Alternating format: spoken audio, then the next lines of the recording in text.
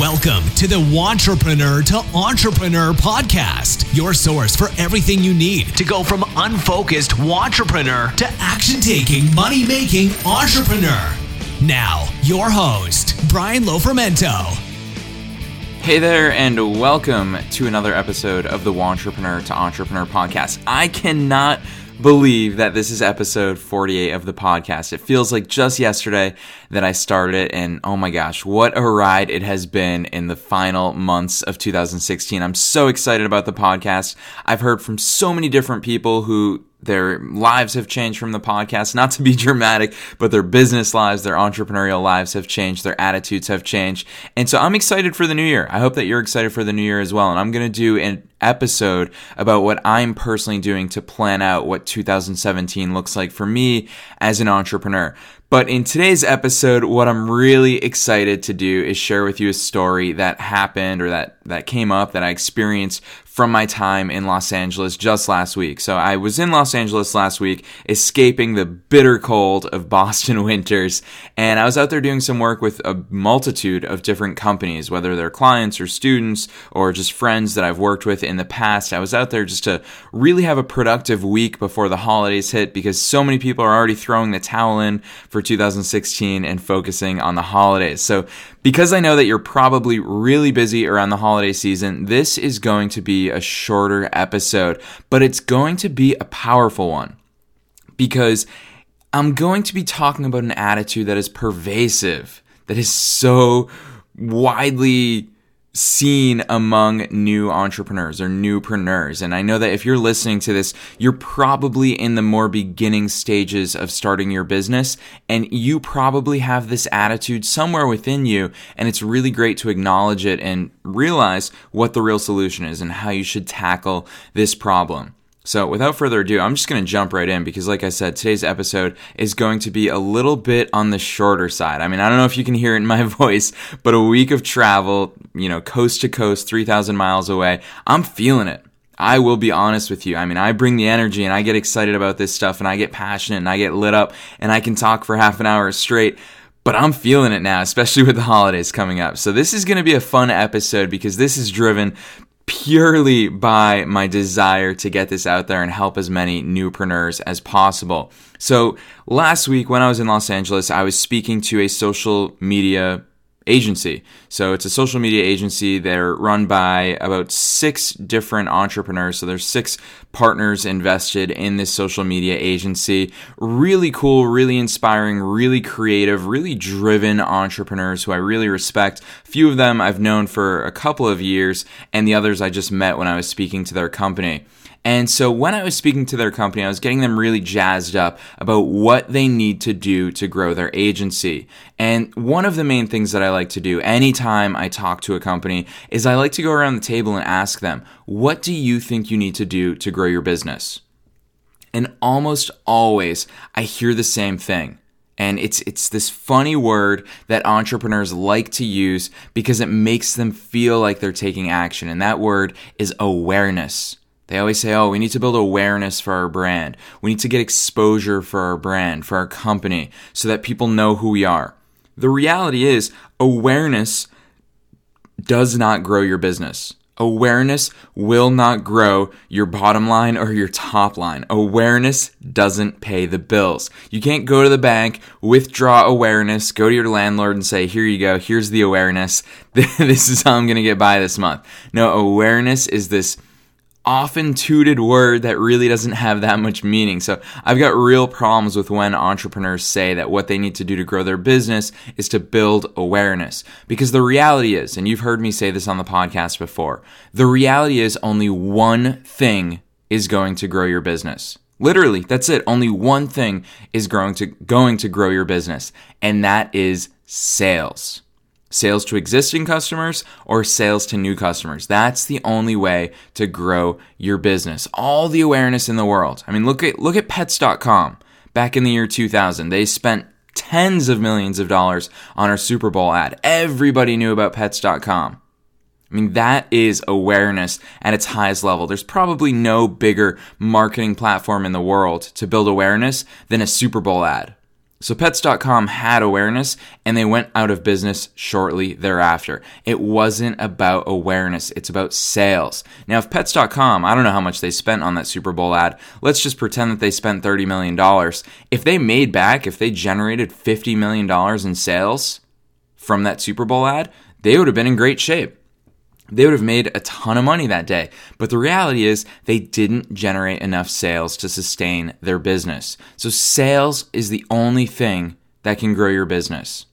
And so for the duration of the meeting, when I was talking to this social media company, we talked about how they can generate sales, and we talked about how they can, especially, I'll give you real tangible examples. I'll kind of spill some of the beans here on the podcast today. I said to them, as a social media agency, they should be looking, because a lot of entrepreneurs make the mistake of trying to chase clients down one-on-one instead of having people sending clients to them.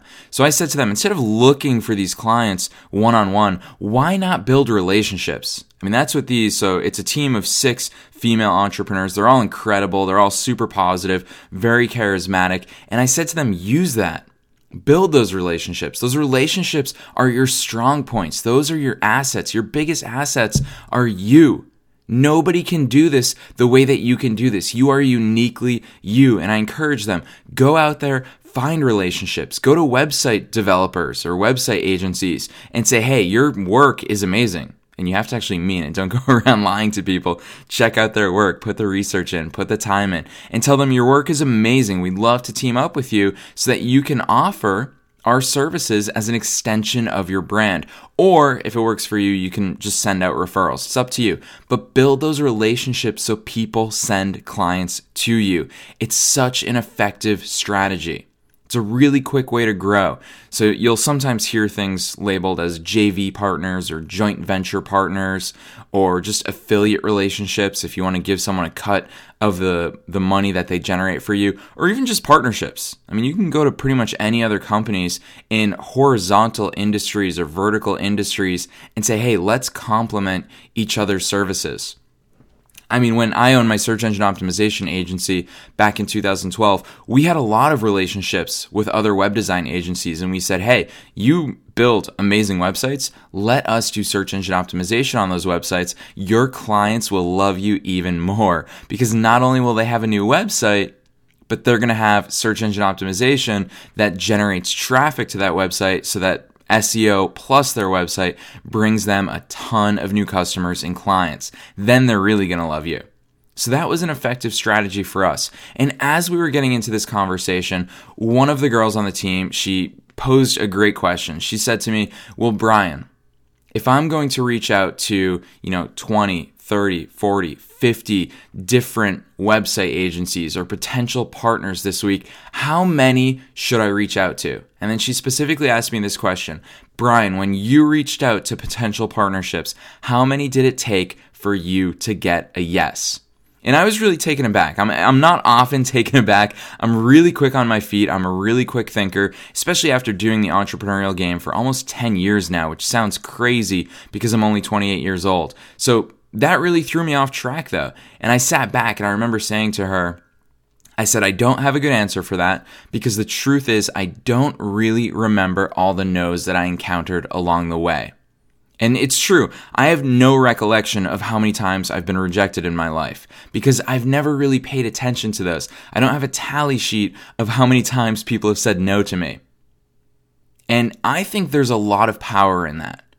Now, you can call it ignorance, you can call it naivety, whatever you want to call it. It's been one of my strongest assets as an entrepreneur. I've never let the no's stop me. And to be honest with you, I very rarely let the no's even slow me down.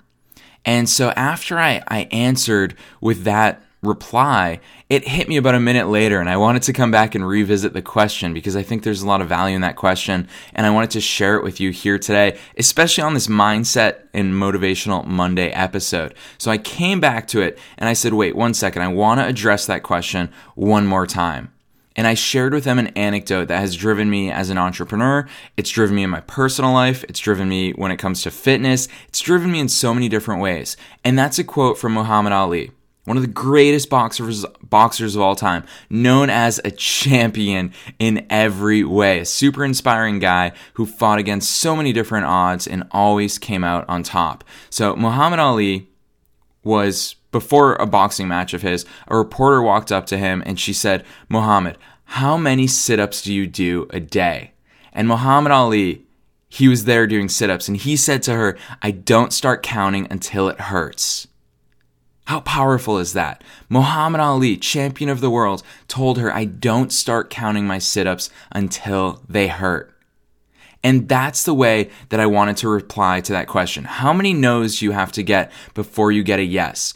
The answer is, don't count the no's. Don't start counting until it hurts. Because the reality is, when you get said no to, it doesn't hurt. Like, nothing bad actually happens. Literally, start asking for what you want, because the worst thing that's going to happen is someone is going to say no to you.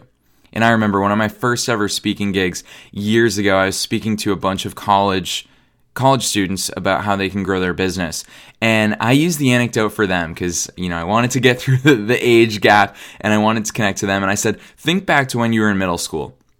Think back to that girl that you really wanted to take to the middle school dance. Why not ask her? What do you have to lose? And then I spelled out the scenario for them. If she says yes, then you get to take her to the middle school dance. Like, how incredible is that? If she says no, then you don't get to take her to a middle school dance.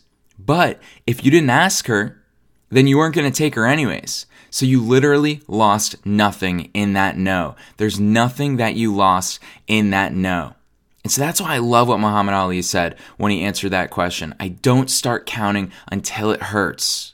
Because it's not until it starts to hurt that you get those results. And it's so funny, as we went around the table at the end of our conversation when I spoke to the social media company, the CEO of the company asked everybody, what's everybody going to do this week?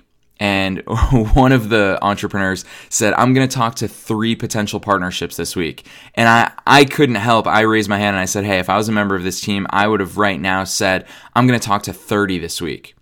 And the reason is because it's less about the numbers. And I think I've said this before on the podcast. It's a quote from Grant Cardone, who says, I will judge myself less for having come up short than having not tried at all. So yeah, you can set these arbitrary numbers. You can say, I want to reach out to 50 people today, or 50 people this week, or I want to have 100 sales conversations this week or this month. You can set those targets if that's what you need to hold yourself accountable or to have others hold you accountable. I'm okay with you setting number targets, but what I'm saying is don't use those number targets as a justification for why you quit. And that's why I did not want to answer the question that I was posed. Brian, how many no's did you have to get before you got a yes?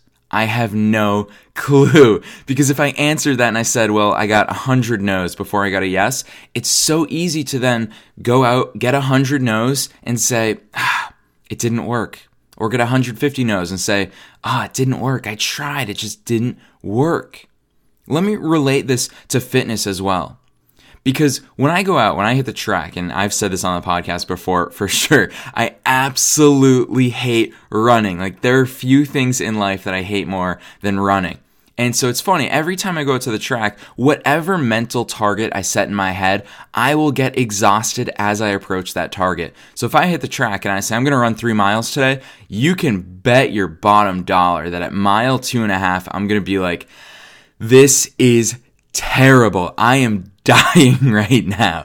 But it's so funny because, and especially with the iPhone, I always go back and I look at my runs for the past month to see my progress. And it's funny, on the days where I set out and I say I'm going to run 6 miles today, I don't start getting tired until about mile 5. But if I set that target at mile 3, then I'll get tired at mile 2.5. It's all about these mental targets that we set in our head, and we trick ourselves into thinking that it's hard. But the reality is, if you set these arbitrary goals, you will burn out, you will get tired, you will get discouraged, you will get disheartened as you approach that goal. So don't say, I'm going to get 100 no's before I get that yes. Don't start counting until it hurts. And I invite you, because obviously this is a harder concept to grab until you've actually done it. When you get 100 no's, you're going to realize it doesn't hurt all that much. It really doesn't hurt all that much, especially if you're brushing off those no's. I mean, that's why meditation is so powerful. You'll meet a lot of entrepreneurs that meditate. And the reason is because meditation is not about not thinking about anything. Meditation is about acknowledging what you're thinking about and just totally releasing it from your thoughts, from your brain. That's what meditation's about. And so as an entrepreneur, I probably have entered this meditative state when it comes to rejection, where I literally just let it go. I acknowledge the fact that, hey, I feel like I was just rejected, but then I completely let it go. It no longer weighs into my opinion of the future, my experiences of the past, my pain levels, my pain threshold. It doesn't impact me whatsoever. So go back to Muhammad Ali's quote. It's so powerful. I don't start counting until it hurts. So my real answer, and I hope that the team that I spoke with in Los Angeles last week is listening to this, my real answer to that question is don't start counting until it hurts. Whether that takes 100 yeses or 100 no's to get a yes, or 250 no's to get a yes, or 10 no's to get a yes, don't start counting. It's not about the numbers. Use the numbers to hold each other accountable, to make sure that you are making forward progress, that you are having those conversations, and you're putting yourself out there enough so that you have the opportunity to build those relationships.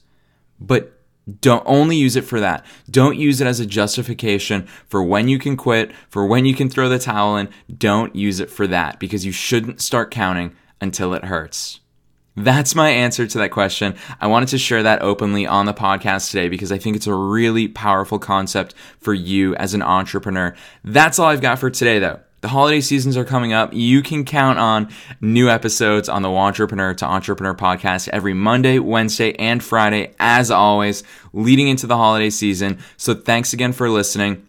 If you liked what you heard, I would absolutely love, especially for the holiday season, if you want to get me a Christmas present, I would love a 5-star rating and review of the show on iTunes. It only takes you about a minute to do that. So if you like what you heard, jump on over to iTunes, leave that rating and review. It would mean the world to me. It'll help me get on amazing guests onto the podcast, get the podcast out into the ears of even more wantrepreneurs and entrepreneurs. And I'm so excited to come at you again this Wednesday with another episode of the Wantrepreneur to Entrepreneur podcast. Thanks for listening to the Wantrepreneur to Entrepreneur podcast with your host, Brian Lofermento. For show notes and to get a free copy of Brian's book, visit us online at thewantrepreneurshow.com.